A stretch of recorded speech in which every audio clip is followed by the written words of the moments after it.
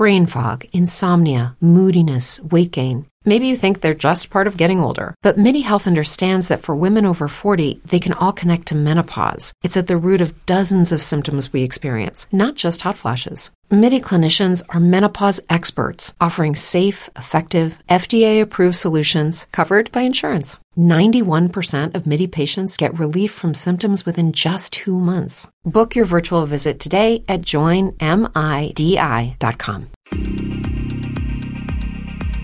Hi, I'm Shashank Bhargav, and you're listening to Three Things, the Indian Express news show. In this episode, we talk about political violence taking place between the TMC and the BJP in West Bengal. We also talk about new guidelines regarding treating and managing type 1 diabetes. But first, we talk about the defense services. On Tuesday, the government announced a new scheme for recruiting soldiers across the 3 defense services, that is the Army, Navy, and Air Force. This new scheme is called Agnipath, and the soldiers recruited through the scheme will be called Agniveers. Here is Defense Minister Rajnath Singh unveiling the scheme during a press briefing. इसी दिशा में भारतीय सेनाओं को विश्व की बेहतरीन सेना बनाने के लिए उस दृष्टि से आज कैबिनेट कमेटी ऑन सिक्योरिटी ने भी एक ऐतिहासिक फैसला किया है। आज का अग्निपथ नामक एक ट्रांसफॉर्मेटिव योजना हम ला रहे हैं, जो हमारी आर्म्ड फोर्सेस में ट्रांसफॉर्मेटिव चेंजेस लाकर उन्हें फुली मॉडर्न और वेल इक्विप्ड बनाएगी। Now, apart from changing how soldiers will be recruited, the scheme is also expected to reduce the amount of money the government spends on defense pensions and salaries. In this segment, we speak to Krishan Kaushik, who reports on defense for the newspaper, about how the scheme will do that. Krishan, before we talk about the Agnipath scheme, could you talk about how soldiers have traditionally been recruited in the defense services? Sure. So for many, many decades, how soldiers, and when I mean soldiers, I'm talking about what officially is called personnel below officer ranks. It's basically the personnel who do not join as commissioned officers, but below those ranks. So how they are recruited is, first they have these recruitment rallies all around the country, then there's a selection process, and so on. That's how they are inducted into the 3 services. Once they are inducted, then they are usually there for a minimum of 17 years. That tenure can get extended for certain personnel, and after that tenure, then they start receiving a pension. But ideally, they become eligible to receive a pension once they have completed a 17-year service. Many of them leave the services immediately after that. Many continue to remain in the service, go slightly up in the ranks, and continue in their respective services for a little longer. That's how traditionally it has been done. Okay, so this is the traditional way. How will the Agnipath scheme change this recruitment process? So the Agnipath scheme is a massive, some people are calling it reform, some are calling it a slightly regressive change, but it totally upends how the recruitment has been done till now. While the recruitment standards will remain the same and the recruitment process remains the same, what has changed is the duration of the terms of engagement or the contract for which they will be hired. So from now on, all soldiers, again, personnel below the ranks of officers who join the 3 services, which is the Army, the Navy, and the Air Force, will join only for 4 years. This 4 years will also include a maximum of 6 months of training. The training can range from 10 weeks to 6 months. It depends upon the service that you are joining or the role that you have been given in a particular service. After the 6-month period, then you are deployed, whether in the operational areas or in the headquarters. So then you have a 3.5 years of deployment. So for a total of 4 years, a soldier will be part of the Indian military. What happens at the end of 4 years is all the soldiers essentially leave the military, but 25% of them will be recruited back for a permanent service. This permanent service will be for 15 years. However, the first 4 years of service that they did as under this program called Agnipath, and the soldiers will themselves be called Agniveers. So this 4-year period as Agniveer will not be counted in the total tenure that they will have in the military, even if they are re-employed at the end of these 4 years. So at the end of that 15-year service, the pension benefits will only be calculated for that particular period, the 15-year period. These 4 years are taken away from that record. So this is how the new process is. Now the government has tried to project it as a way to make the army and the navy and the air force, basically the entire military or the entire armed forces, much younger. They are claiming that this will give a much younger profile to the military. According to their own data, the average age of a soldier in the country at the moment is about 32 years age. In the next 7 years, that will come down to about 26 years. So the government, the way it's projecting it, it's saying this will bring in a much younger force and it will make them more tech savvy. Yes. So it will create a future ready force, which is in the long run much leaner, because you have to understand that 75% of these people will be laid off or basically will move out of the military eventually. So that's how the government has projected it. Right, but one of the main things that is being talked about in regards to this scheme is that it will help the government spend considerably less on defense pensions. Could you talk about how the scheme will do that? Sure. So, let me give you a bit about the finances of how things have been working today and how things might change from now on. When we asked this question to the panel of the defense minister, that's Rajnath Singh, and the three service chiefs, they did not really respond to this because this has been one of the basic ideas behind bringing this new scheme, Agnipath. That, defense budget, if not needs to come down, it needs to focus more on spending for modernization of the forces rather than just the salaries and the pensions. So what will happen under the new scheme? The soldiers will start getting a salary starting 30,000 onwards every month. This salary will go on to 40,000 by the end of the 4-year period. But throughout this period, 30% of the salary will be set aside under a Seva Nidhi program, and the government will also contribute the same amount of money every month to this Seva Nidhi for every soldier. So by the end of 4 years, when the soldier is leaving the military or leaving the respective service, he will get about 11.7 lakh, which will be an income tax-free lump sum amount. So the government claims that it has tried to make this entire thing financially attractive for the young people, because these are people who will be joining the services between the ages of 17 and a half to 21. So by the time they leave the service at max, they will be 21 and a half to 25. So to have this amount of lump sum and also get what can be assumed a decent pay package during the service, which they start earning immediately as soon as they join, so even during the training period. So the government has tried to say that this is a financially attractive way that youth will be happy with this. Okay, and talking about defense pensions and even the defense budget overall, we know that both these things have been going up over time. Could you give a sense of how much the government spends on pensions?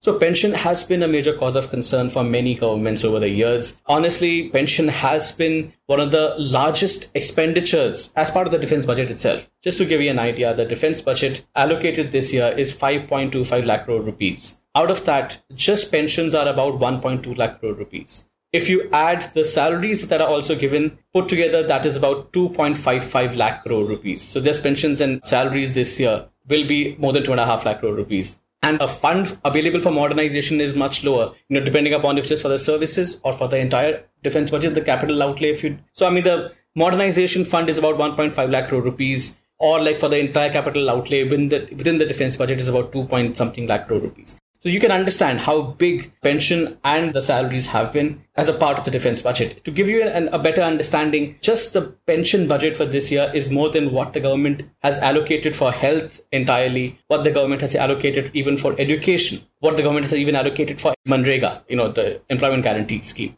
So that is the amount that the government is paying. And this has been a cost that the government has been thinking about reducing for a while. 2 years back, one of the parliamentary committee reports in 2020 had actually even mentioned that the burgeoning pension budget is a cause of concern. So the governments have been thinking of various methods to bring this budget down, but they have not been able to come up with a successful model, at least till now. Will this become a successful model? It remains to be seen. However, government is again not claiming that the idea behind bringing this scheme is to cut the defense budget, at least for the pensions and salaries. Because when we asked, the defense minister actually said that, there's never any paucity of funds for the military to defend the borders. But clearly that's not the case. We know for a fact that 2 years ago, when the initial proposal for the scheme had come about, one of the documents that we had seen, it mentioned that just for a sepoy, again, like a initial sepoy rank officer, sepoy rank personnel, if the sepoy served for a 3-year period, as that was the initial idea, compared to the 17 years that a sepoy serves in, let's say, just in the army, the average cost per sepoy that will be saved will be about rupees 11.5 crore rupees.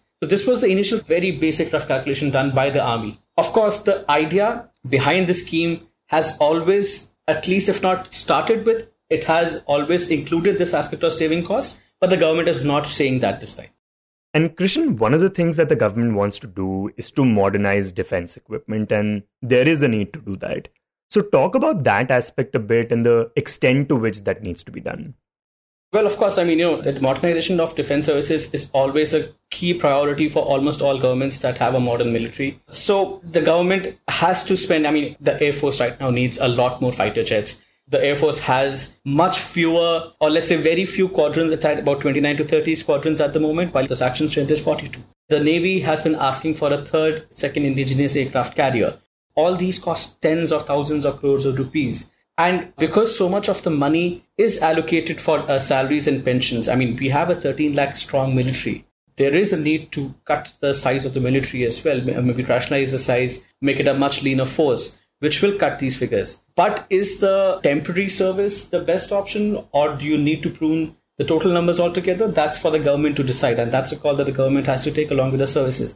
But yes, India easily needs about 1.5 lakh crore rupees annually just for the modernization of its forces, to get more tanks, to get more aircraft carriers, to get more fighter jets, to get more artillery guns. That is required. And because so much of the money is diverted towards pension and salaries, that has been affected over the years.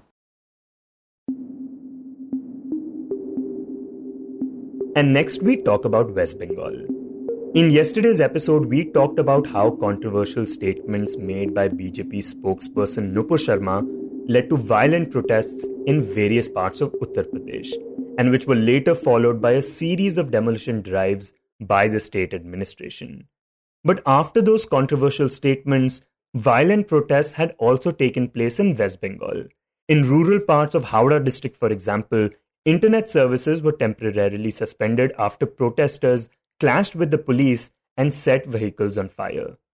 The controversy has also once again led to tensions between the ruling Trinamool Congress and the BJP. In this segment, we speak to Sweety Kumari, who reports on Bengal politics for the Indian Express.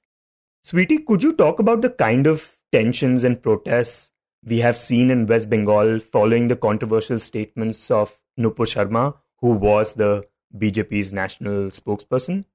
Yeah, Sharma's comment made during a TV debate, we all know that actually sparked quite a protest across the country. And in Bengal also there were demonstrations. Initially it was very non-violent in the nature, and we were told by police that there were few peaceful rallies being organized across the state. But over a period of time, we saw that the same protest took a violent turn, and the state witnessed violence in different pockets, which started from Ankur Hati in Howrah district, where this national highway was blocked for about 16 hours. And slowly the tension spread through Bakra, Pachla and other areas of Howrah rural. And later on the next day, similar situation was seen and witnessed in Murshidabad, Beldanga, where the internet services had to be suspended. Police and administration initially tried to underplay it, but the situation really got worse in few pockets of Howrah where police vehicles were torched. As per reports, a few local clubs and BJP party offices locally were also vandalized. There were clashes between police and mobs too. Protesters also indulged into stone pelting, blocking national highways. In fact, train tracks were also blocked. Though there were no serious injuries, but yes, the violence continued for more than few days. Right, and we know that this has also led to tensions between the ruling TMC and the BJP in the state. So tell us, what have we seen in that regard? Yeah, the tension between BJP and TMC has been there in Bengal for quite a while now. As part of the latest protest, BJP party offices were burnt and vandalized, specifically in Howrah. So BJP leaders have tried to visit the affected areas but haven't been allowed. In fact, State President Sukanto Majumdar and his supporters were arrested on Saturday while they were heading to Howrah district, where several Saffron Party offices were vandalized. And the police gave this logic that the district was under prohibitory orders and gathering of 5 or more people were not allowed. High drama was also witnessed at Tamluk in Purva Mednipur district on Sunday afternoon as West Bengal leader of opposition Shubhendu Adhikari was prevented by police from visiting violence-hit areas in Bengal. So, Trinamool Congress, there have been several cases filed against Nupur Sharma in Kolkata, and interestingly, most of the complainants are from Trinamool Congress party itself. Trinamool Congress Minority Cell General Secretary Abu Sohail had recently lodged a complaint following which an FIR was filed against Sharma at Kontai police station over her remarks, and later Sharma was also summoned by Kolkata police based on one such complaint in Narkildanga. West Bengal BJP President Sukanta Majumdar also held a sit-in protest before the statue of Mahatma Gandhi here in Kolkata against the alleged failure of the West Bengal government to contain violence in Howrah district. And obviously, during this time, there are a number of allegations that the BJP is making against the TMC, and TMC has also been saying things in response. So give us a sense as to the kind of things that are being said. Yeah. Basically, BJP leaders are alleging that the police had not taken prompt action to prevent the violence from spreading in Pachla, Uluberia, Dhulagarh in Howrah district. And they have been saying since the day one that if the police and administration were strict enough, then it would have been stopped on the day one. And, we have seen that the tension kept spreading from one district to another, clearly showing that police wasn't either prepared for it or, there was not set mechanism to tackle the situation. The BJP has accused TMC of using police to appease minority community, while TMC has maintained their stand on the issue that they are morally in support of the views against Nupur Sharma comment, but they do not promote vandalism or any kind of violence in the state. If we go through the recent TMC spokesperson Kunal Ghosh comment, where he said that BJP actually has no moral right to talk on the issue on Nupur Sharma and Naveen Jindal because their comment had triggered outrage and hurt the sentiment of people across the country, and it has lowered the image of the country abroad. Precisely, I would say the blame game is on. BJP is accusing TMC of not taking enough stand, and they have failed in containing the situation. TMC, on the other hand, are saying that it is BJP whose leaders are making such irresponsible comments, and such situations are arising out of it. Also, Sweetie, in the middle of all this, we also saw the BJP state president, Sukanta Majumdar, make calls to bring the central forces into the state to control the situation. And this is something that the TMC has tried to resist in the past as well, right? Yeah, it is not the first time, definitely, that BJP has demanded for central forces for containing any situation in Bengal. While you rightly said that TMC has always tried to resist, even in the past, on the ground that law and order of Bengal is a state subject. And police, they have always shown trust in state police, and they say that state police, according to TMC, are competent to handle any kind of situation. TMC, however, maintains that its government has effectively tackled this recent violence as well. The BJP is trying to spread violence in the state that TMC is accusing. They are also trying to disturb the atmosphere of Bengal and the country through the politics of hatred that TMC has been accusing from day one. On the other hand, BJP has said that the state police only works at the behest of ruling Trinamool Congress, and they work in favor of one particular community. So they have always demanded a central force, in fact, even during any kind of election in the state. I would also like to mention that there have been several public PILs filed in the Calcutta High Court. So the Calcutta High Court on Monday sought the state government's response in a batch of PILs, as I mentioned, seeking deployment of central forces. Court bench comprising Chief Justice Prakash Srivastava and Justice Rajashri Bharadwaj observed that the state government should assure no untoward incident take place, and if required, they should seek help from central forces. And the court also directed West Bengal government to file a state report on the situation by June 15. And you earlier mentioned that the BJP and the TMC have a history of engaging in such violence in the state. So could you talk about the kind of incidents we have seen between the two parties in the past? Yeah. Violence in Bengal between BJP and TMC, or because of BJP and TMC, has been a talk of the town since the last few years. Trinamool Congress landslide victory in the recent West Bengal Assembly election was also followed by political violence across the state. While the BJP accused TMC of killing their cadres, murdering them, the TMC have always put the blame on intra-BJP faction fighting. So I would say the situation is like if TMC workers dying, then BJP would say that it is because of their internal fighting, and TMC will put the blame on BJP. and it is vice versa. Eventually, both have claimed casualties among their ranks in recent past, since last Lok Sabha election, I would say, even before that. It is a power struggle between the Trinamool Congress and the BJP in West Bengal. I would like to sum up this entire thing. Like, every time there is an election, the state witnesses murder, arson, violence of all sorts. Having said that, violence have always been an integral part of the state, and now we all know that Calcutta High Court has directed CBI to probe a lot of political violence, post-poll violence cases, and we have seen that arrests have been made by CBI from both the parties. And also, basically the violence is taking place between the grassroots party workers of both the parties, while the big names and leaders have been continuing changing their loyalties from one party to another.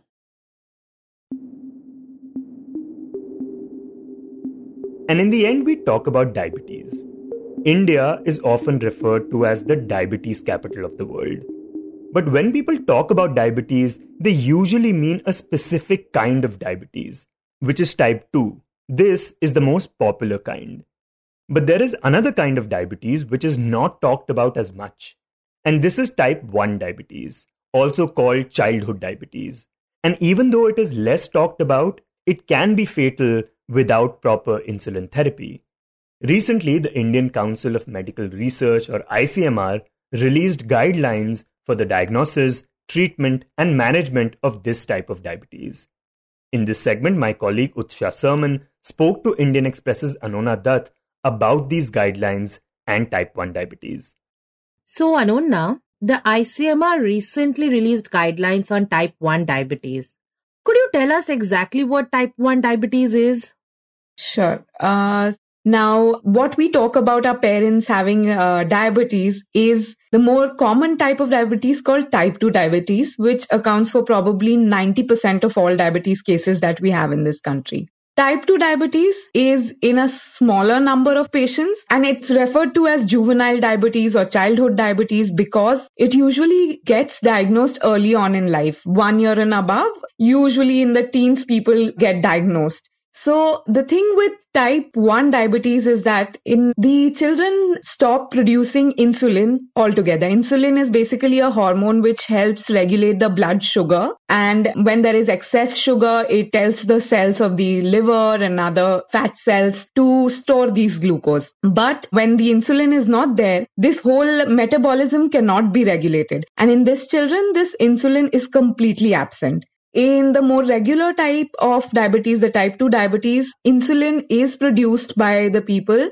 Sometimes the quantity is less, which is why we substitute it with some medicines. And sometimes people also need to take the insulin shots, but your body does produce some amount of insulin. And in a lot of cases, what happens, the cells become resistant to the insulin. In type 2 diabetes, this is the most common form of diabetes. But in type 1, your body stops producing insulin altogether. So people who are diagnosed with this, they have to be on insulin throughout their life. And if they do not take insulin, they will die within weeks or months. Okay. And the other thing to note is that type 1 diabetes is rare, right? As in, it's definitely rarer than type 2. So, yes, type 2 diabetes is the most common form, which is like 90% of all diabetes cases. Then the rest, 10% of the cases are various other types of uncommon diabetes. And amongst them, type 1 is the most common. It's the most common among the uncommon ones. But the numbers may be less, but it is children who are affected, and it is children who are affected throughout their life. So they have to keep taking the medicine throughout their life. So as far as we know, it's an estimate based on like hospitals and clinics who do see these cases. It is estimated that there are about 2.5 lakh people in India in total who live with this condition. And of these 2.5 lakh people, 1 lakh people are under the age of 14 years. So that's sort of the burden of the disease right now. I wouldn't say it's rare, but it is not as common as type 2, which we see in our everyday life. And can you tell us what exactly causes type 1 diabetes?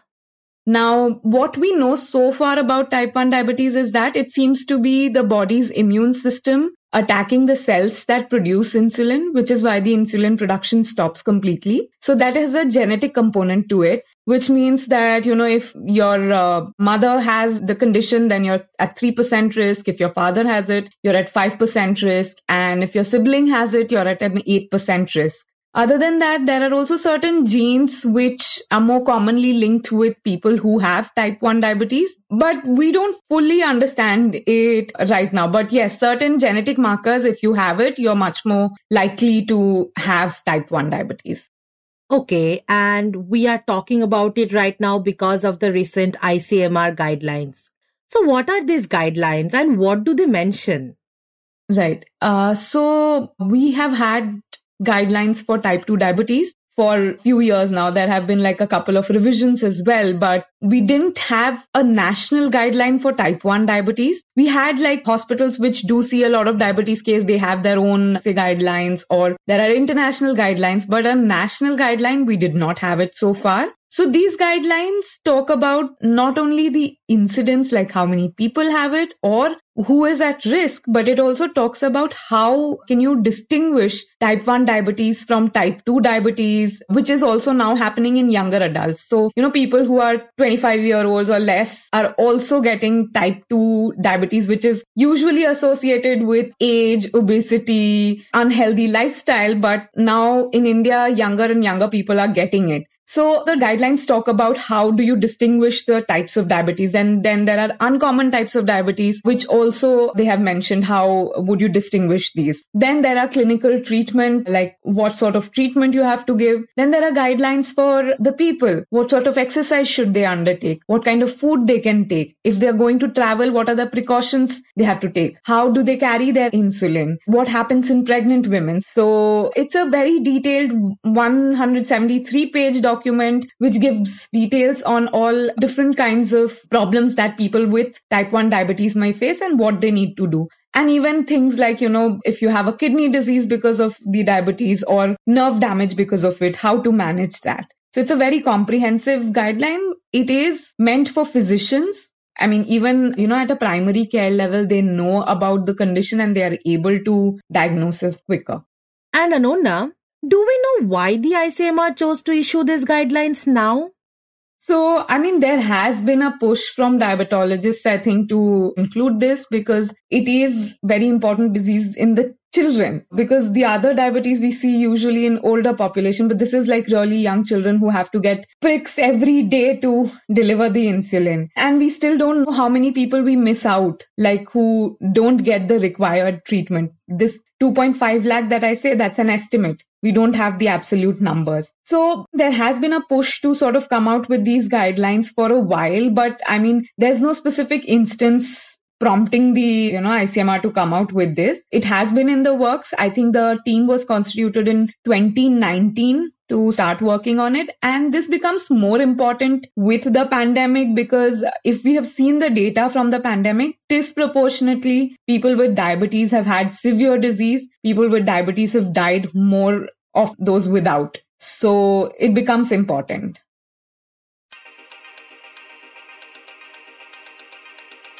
You were listening to Three Things by The Indian Express. Today's show was written and produced by me, Shashank Bhargav, with help from Utsha Sermon, and was edited and mixed by Suresh Pawar. If you like the show, then do subscribe to us wherever you get your podcasts. You can also recommend the show to someone you think will like it. Share it with a friend or someone in your family. It's the best way for people to get to know about us. You can also tweet us at Express Audio and write to us at podcast@indianexpress.com. Say goodbye to your credit card rewards. Greedy corporate mega stores, led by Walmart and Target, are pushing for a law in Congress to take away your hard-earned cash back and travel points to line their pockets. The Durbin-Marshall credit card bill would enact harmful credit card routing mandates that would end credit card rewards as we know it. If you love your credit card rewards, tell your lawmakers, hands off my rewards. Tell them to oppose the Durbin-Marshall credit card bill.